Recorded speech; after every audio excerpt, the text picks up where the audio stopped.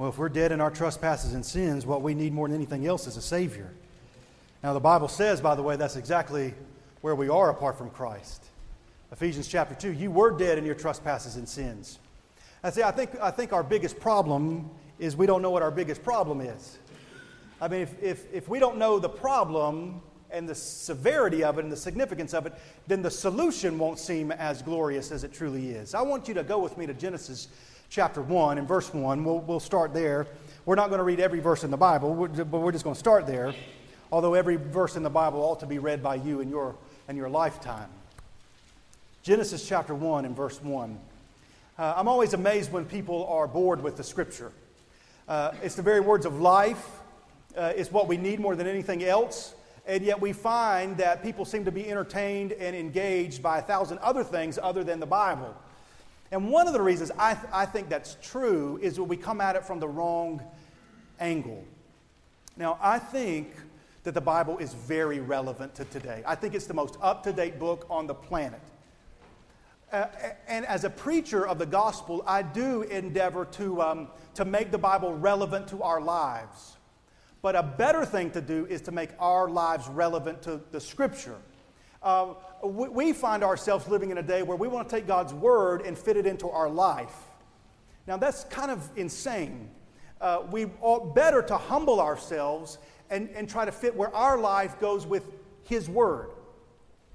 For example, the great themes of the Bible don't really have a cultural parallel.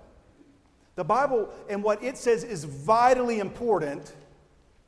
It doesn't have a commonality sometimes in our day-to-day life. For example, over and over the Bible talks about King Jesus. We have no king in this country. We don't really even, from the way the Bible uses that word, in our national history, we got rid of the king, remember? The constitutional monarch. I mean, he wasn't even really a king in the Bible sense. He's a constitutional monarch. And we didn't even want him. Bye-bye, King George, right? We fought the American Revolution. We don't want a king. We don't want somebody telling us what we should do. And we don't want someone who has all authority. But the Bible says He is King of kings and Lord of lords. The Bible has a great theme of redemption. But in our culture, we don't have a... So if you just follow along with what I'm trying to get at, is if you want the Bible to come alive to you, yes, it is fine to ask, how is this relevant to my life? But a better question to ask is, when I open up how is this relevant to God? Because the things we're going to talk about this morning are very much relevant to Him. What's important to Him? What does He say is vitally important? What does He say is of utmost significance? And then what He says about those things, then we need to make those things very relevant to our lives. Here's what Genesis 1:1 says. You know this verse, right? In the beginning, what's the next word? God. This is a book about Him. Now, it is a book about us, but it's primarily a book about how we interact with Him, how we can be reconciled to Him. The Bible is about Him. And He fills this book up with what He says is important. Now, on the other side, what's important for us is now we've got to come to Him. Doesn't this make sense? Isn't this more logical? We're little bitty creations. The creation humbles itself to the Creator and says, what's important to you? Make it known to me. It says, in the beginning, God. God made creation. It wasn't some gases billions and billions of years ago that kind of got together and accumulated and one thing led to another. I mean, even the opposition to creation has got to kind of step into eternity and says it happened billions and billions and billions and billions and billions, billions and billions and billions. And just so we're safe, let's tag on another billion. No, it says, in the beginning, God. This book's about Him. Now, let's go to the big problem. And it doesn't take long. Just go over 2 chapters. Genesis chapter 3. And look what happens. Now again, here's the really big problem that we have. It's not going to show up in the headlines. It's not going to make the New York Times tomorrow. It's not going to be on the CNN ticker. But the big problem is Genesis 3. After the fall, verse 8. Now look how relevant the Bible is to today. They heard the sound of the Lord God walking in the garden in the cool of the day, and the man and his wife hid themselves from the presence of the Lord God among the trees of the garden. They fell. They did the one thing God said not to do. Don't eat from this tree. Now they have the knowledge of good and evil. They don't know what to do with the knowledge. They just know there's good and evil. And by the way, all of us are the same way. Do you know what is good to do? Yes. Do you do it? No. See, we all have this understanding is that we ought to be better than we are, but we just can't seem to get there. From little things, I ought to eat better than I eat. But then when it comes time for supper, what do we want to do? What's the number for the pizza place and the cheesy bread and the soda pop and the dessert?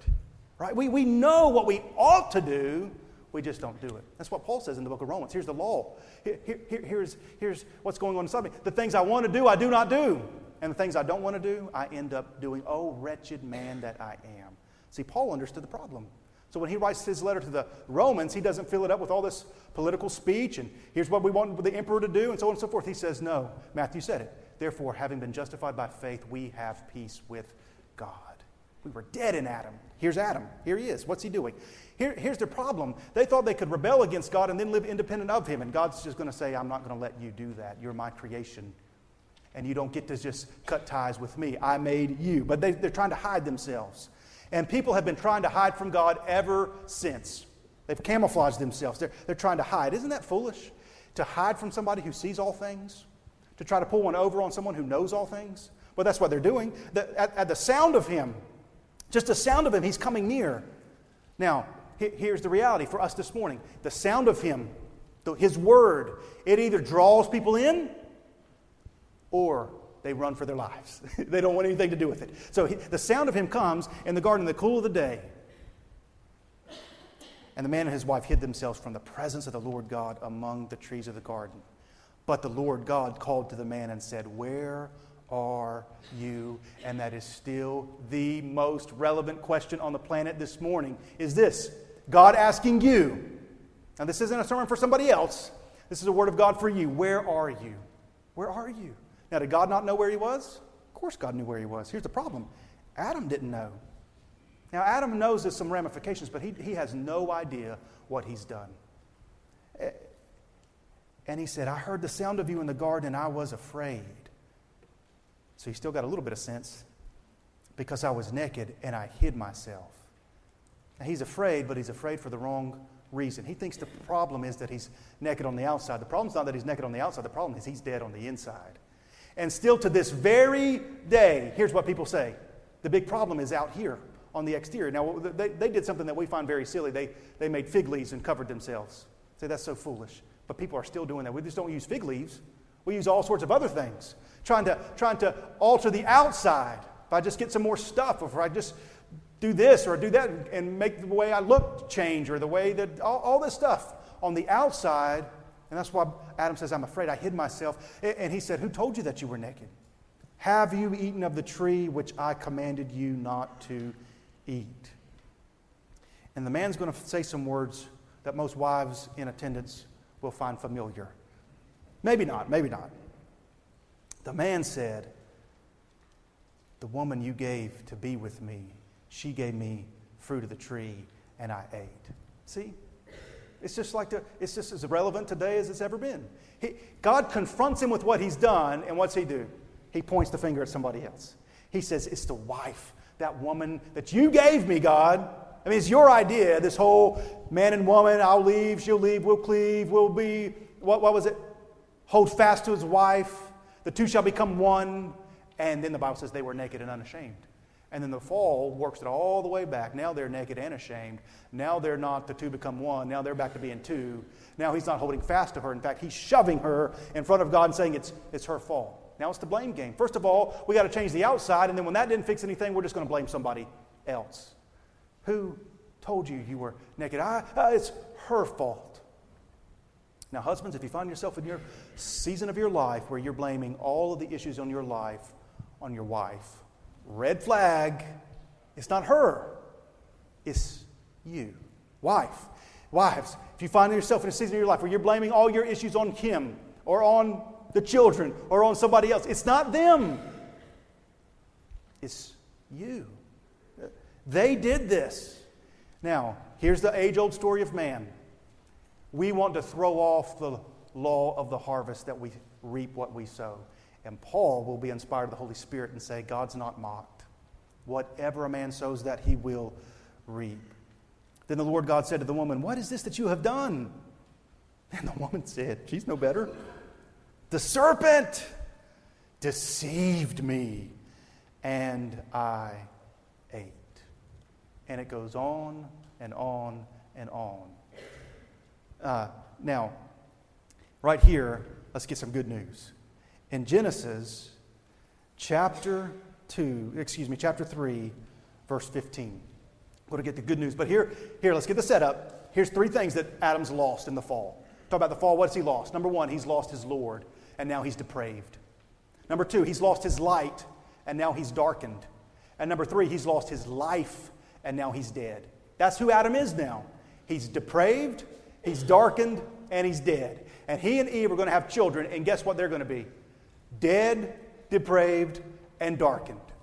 But here's God stepping in, and he says, "I'm going to intervene." And he gives this little bitty word, but it's a hugely important word. In fact, the rest of Scripture is going to roll out of this. Genesis 3, verse 15, 3:15. "I will put enmity between you and the woman." Now, he's talking to the serpent. "And between your offspring and her offspring." So right there, we got two lines going from here on out. The line of the serpent and the line of this messianic prophecy, the one who is to come. Adam is a man who forsook God. He legally lost his dominion. Remember, God gave him dominion. And Adam forsook God and handed his dominion over to Satan. That's why the Bible calls him the prince of this world. So God, being righteous and just and holy, doesn't do what some of us think we should do. Just hit the reset button. Right? Ever play a video game when you're growing up? Some of you already answered no, but if something goes wrong, you just hit reset. God's not going to do that. He said, if a man legally lost the dominion, well, a man's going to have to legally reclaim the dominion. And that's what he's getting at right here. He says, from this woman, her seed, her offspring. Now notice what he says about it. "He shall bruise your head, and you shall bruise his heel." Everybody say enmity. Enmity. That's what he said. I'm going to put enmity between Satan's offspring and the woman's offspring. And how long does this take to show up? Have you read Genesis 4? They have two boys, Cain and Abel. You want to talk about enmity? Cain rises up and murders his brother. Now the woman, she may not have understood the full ramifications of this prophecy. I can guarantee you the serpent did. And the rest of the Old Testament, here's what's going to happen. Genesis 4, Cain murdering Abel. A few chapters later, violence on the whole planet. In fact, it gets so bad that God says, I repent that I even made these people. And he sends a flood, and one little bitty ark is preserved with Noah and his family. Who's Noah and his family? It's the woman's offspring. And then a little bit longer, here's going to be Abraham. Who's Abraham? The father of the faith. And you follow this strand all the way. Now, this is what I mean by talking about what's relevant to God needs to be relevant to us. Because for the rest of the Old Testament, enmity and the preservation of the seed. No matter what Bible story you open up to, that's pretty much the theme. You talk about Moses. Enmity, throw those boys in the Nile River. Preservation, his mom puts him in a little basket. Enmity, over and over and over again. The people of God forsake him again, and he sends them into the Babylonian captivity. Enmity.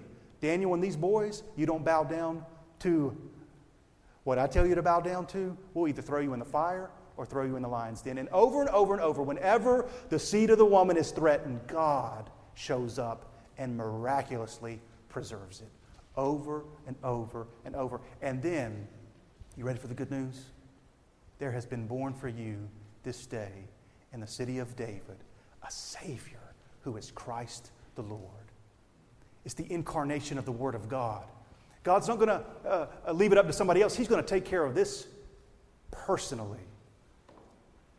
And you remember the enmity that arrived when he was born. That wicked King Herod went to that city and murdered all of those boys, except for Jesus. And here's the sovereignty of God. You can't overcome him. The very enmity that's in existence leads Jesus to go to the cross and be crucified. And oh, by the way, that was the whole point of it all anyway. So that when we get, now, all that's background to Colossians chapter 2, verse 8. If the gospel is going to be any solution, it's got to address the problem. Right? If you called 911 because your house is on fire and the fire department showed up and they all ran out with a picnic basket and made a picnic on your front lawn and said, "We came to feed you," you say, "Well, that's not what I called you for." If the fire department shows up, you want them to bring what? You want them to bring water.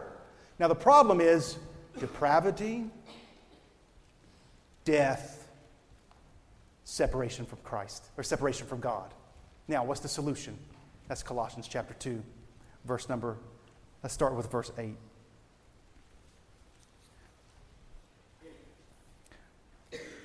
See to it, Paul says, that no one takes you captive by philosophy and empty deceit. Oh, by the way, there's the danger. The danger is this empty deceit and this philosophy will lead you away from understanding the real problem. Now, if you want empty deceit or philosophy, here's what you do. You go home, you take your TV remote, point it at it, and click power. And here it comes. All the empty deceit, all the worldly philosophy. Paul says, see to it that no one takes you captive by it. So you be careful what you give your mind over to. So he says, according to the elemental spirits of this world, according to human tradition, according to the elemental spirits of the world, and not according to Christ. Here's why Paul says, man, you go after that empty stuff, here's what you'll miss. For in him the whole fullness of deity dwells bodily. And you have been filled in him who is the head of all rule and authority. In him you were circumcised with a circumcision made without hands by putting off the body of flesh by the circumcision of Christ. Now pay careful attention to this. Remember, here's the problems. We're depraved, we're dead, we're darkened. We understand that. Depraved, dead, darkened. Now, read this. Having been buried with Christ in baptism, in which you were also raised with him through faith in the powerful working of God who raised him from the dead. And you who were dead in your trespasses and the uncircumcision of your flesh, God made alive together with him, having forgiven us all our trespasses by canceling the record of debt that stood against us with its legal demands. This he set aside, nailing it to the cross. He disarmed the rulers and authorities and put them to open shame by triumphing over them in him. So let's take a moment and talk about the solution. Solution number one, we were dead. Here's gospel good news. What did Paul just say? He's made us alive together with him. What does it mean to be spiritually dead? To be spiritually dead means that you have absolutely no sensitivity to holy things. Now, you might be interested in 1,000 things. Shopping, the NBA playoffs, Facebook. I already said shopping. I don't know why that came to my mind again. Your job, your family, just the list goes on and on and on and on. But you will have no desire for God. In fact, it'll seem to you almost as if he does not exist. You're dead to him. It's not an issue that we're sick. He says that we're spiritually dead. And that happened at the fall, and every man born after Adam is born spiritually dead, which is, oh, by the way, why it says the Messiah was born of a virgin. Jesus is not born of Adam. He's the second Adam. He's born by the Holy Spirit conceiving in the Virgin Mary. Now, a dead person does not need outward alterations. You can spend all day trying to dress it up and put on some makeup. What does a dead person need? A dead person needs life. A person without Jesus is not sick, he's dead. I just want to say this as clearly as I know how. Spiritually deadness means you have absolutely no sensitivity to spiritual things, no appetite for holy things, no desire for God, and you don't even know it or care about it. Now look what he says in verse 12. This problem's so severe, notice what it takes. Through faith in the powerful working of God who raised him from the dead. Our condition is so severe, It needs the powerful working of God. Anybody here experienced the powerful working of God raising you from spiritual death to spiritual life? If that's happened in your life, you don't think, I don't know if that's happened or not. Any more than Lazarus walks out of that tomb and says, I don't know if I just came to life or not. Now, the powerful working of God, in the beginning, God, if He's raised you from death to life, the inner testimony of His Spirit living inside you resounds louder than anything else on the planet. We were dead. Now we are alive. Not only do we have spiritual death, but we've got a whole lot of spiritual debt. D-E-B-T. Did I spell that right? Spiritual death. Now we got spiritual debt. Did you notice what he said? All our trespasses. Now here's the other big problem that we have is we're not as good as we think that we are. That's part of being spiritually dead. Part of being spiritually dead is you have absolutely no comprehension of the holiness of God, the righteousness of God, and the justice of God, that we actually start to think, you know what, we're not all that bad. I mean, I got my tie on this morning. I got my suit. I mean, I'm trying to live a nice life. And we have no understanding. Now, have you noticed this in the Bible?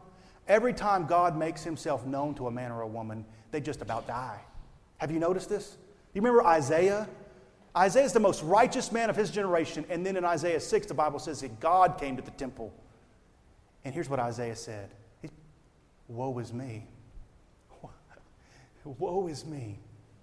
We don't really understand how wretched we are until we get a real clear understanding of how unwretched God is. We don't understand how sinful we are until we get a real clear picture of how sinless He is. Because we're capable of sinning, and it's not really that big of a deal. Ever had this happen? You have a lustful thought or an angry thought or say something or do something you ought not to do, and then in a little bit, you're over it. God does not get over it. Not because He's nitpicky, but because He's perfectly holy. That's what holiness means. And so when Adam sins against Him, he doesn't just show up and say, well, all right, oh boy, wife pulled one over on you. No big deal. Just try harder. That's not the message of the Bible, although that's the message that a lot of people live by. It's not about trying harder. It's about understanding I'm spiritually dead, and now I have a spiritual debt to pay. We are in debt because of our sins. Heaven has sued us for damages, and we're guilty before God. Notice verse 14. He says, by canceling the record of debt that stood against us, this is an important phrase, with its legal demands. Now, those Colossians in that day, when Paul wrote this letter, they fully understood what he's talking about. Here's how it went down way back then. When you were guilty before the judge, they actually got a certificate of debt. I don't have one, but you just pretend this is it. And they wrote on it. They handed this over to the judge. Here's your certificate of debt. Okay?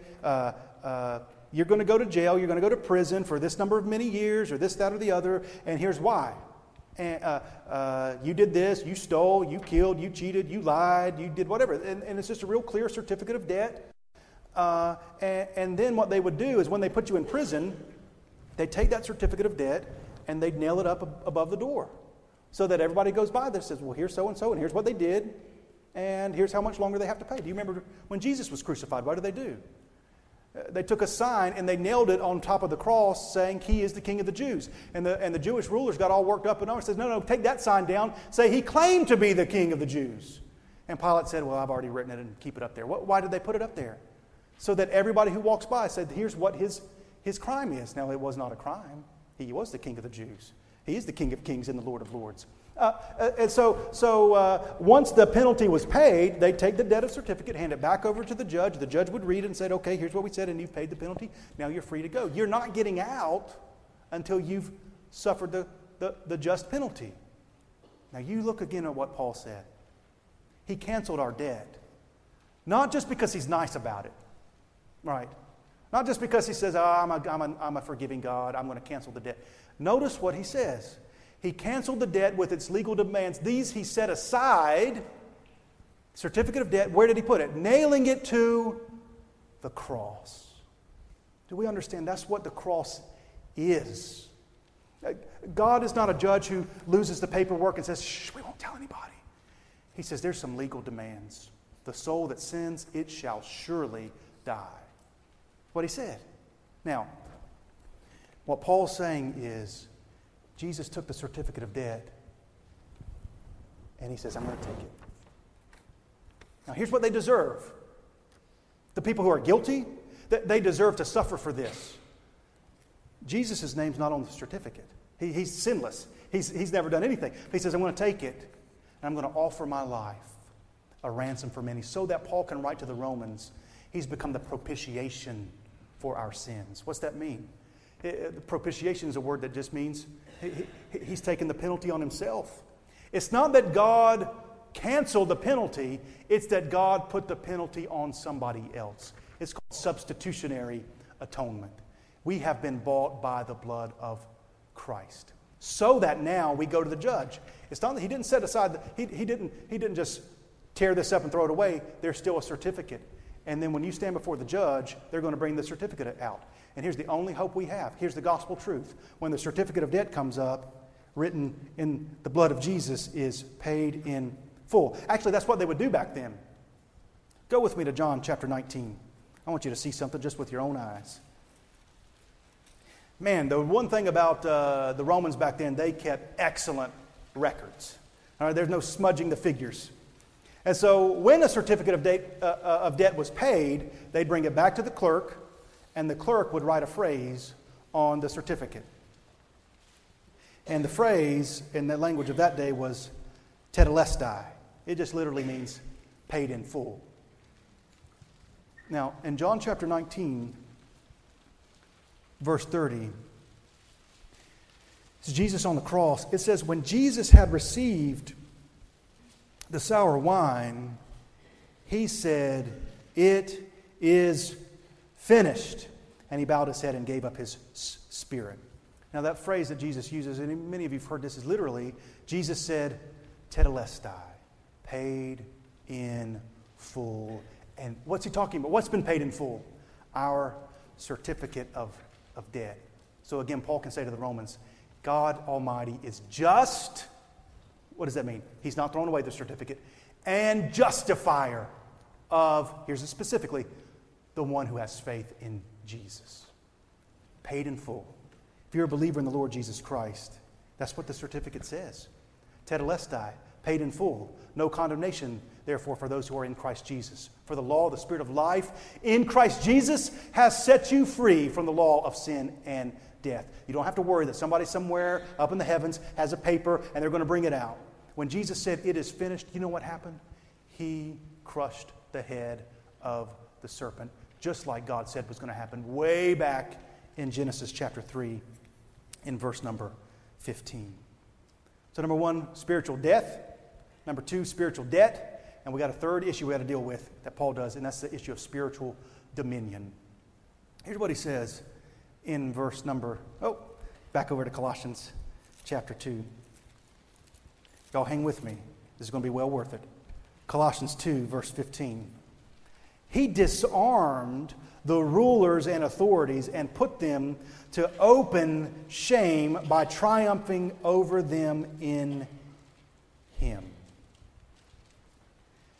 We've got to deal with this issue of satanic dominion. That's what he's talking about here.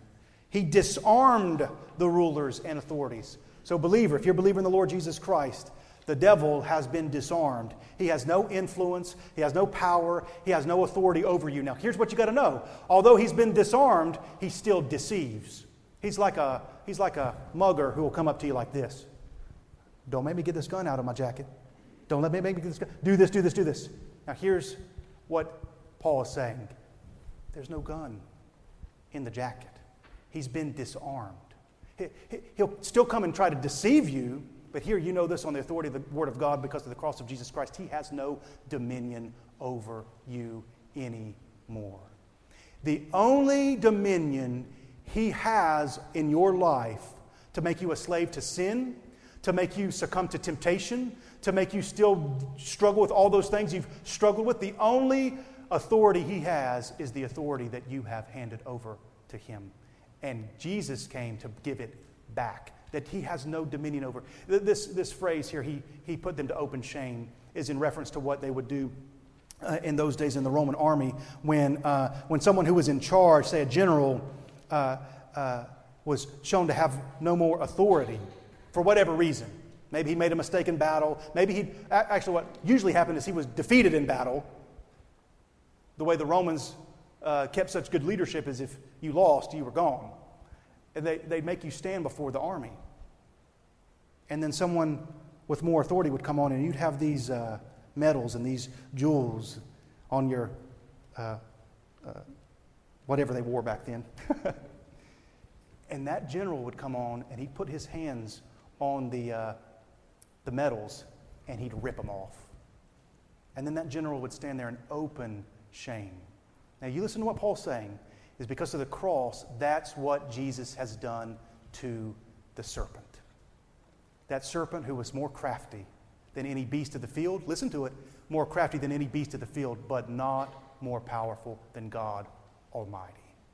And Jesus Christ came, paying our debt, defeating the enemy, and then he put him to open shame. So in conclusion, the question is, do you believe this? This is what is vitally important to God. This is what this whole book is about. Believers, remember all that God has done for us in Christ Jesus. Let's stand together. Have one last word before a time of invitation and a time of response.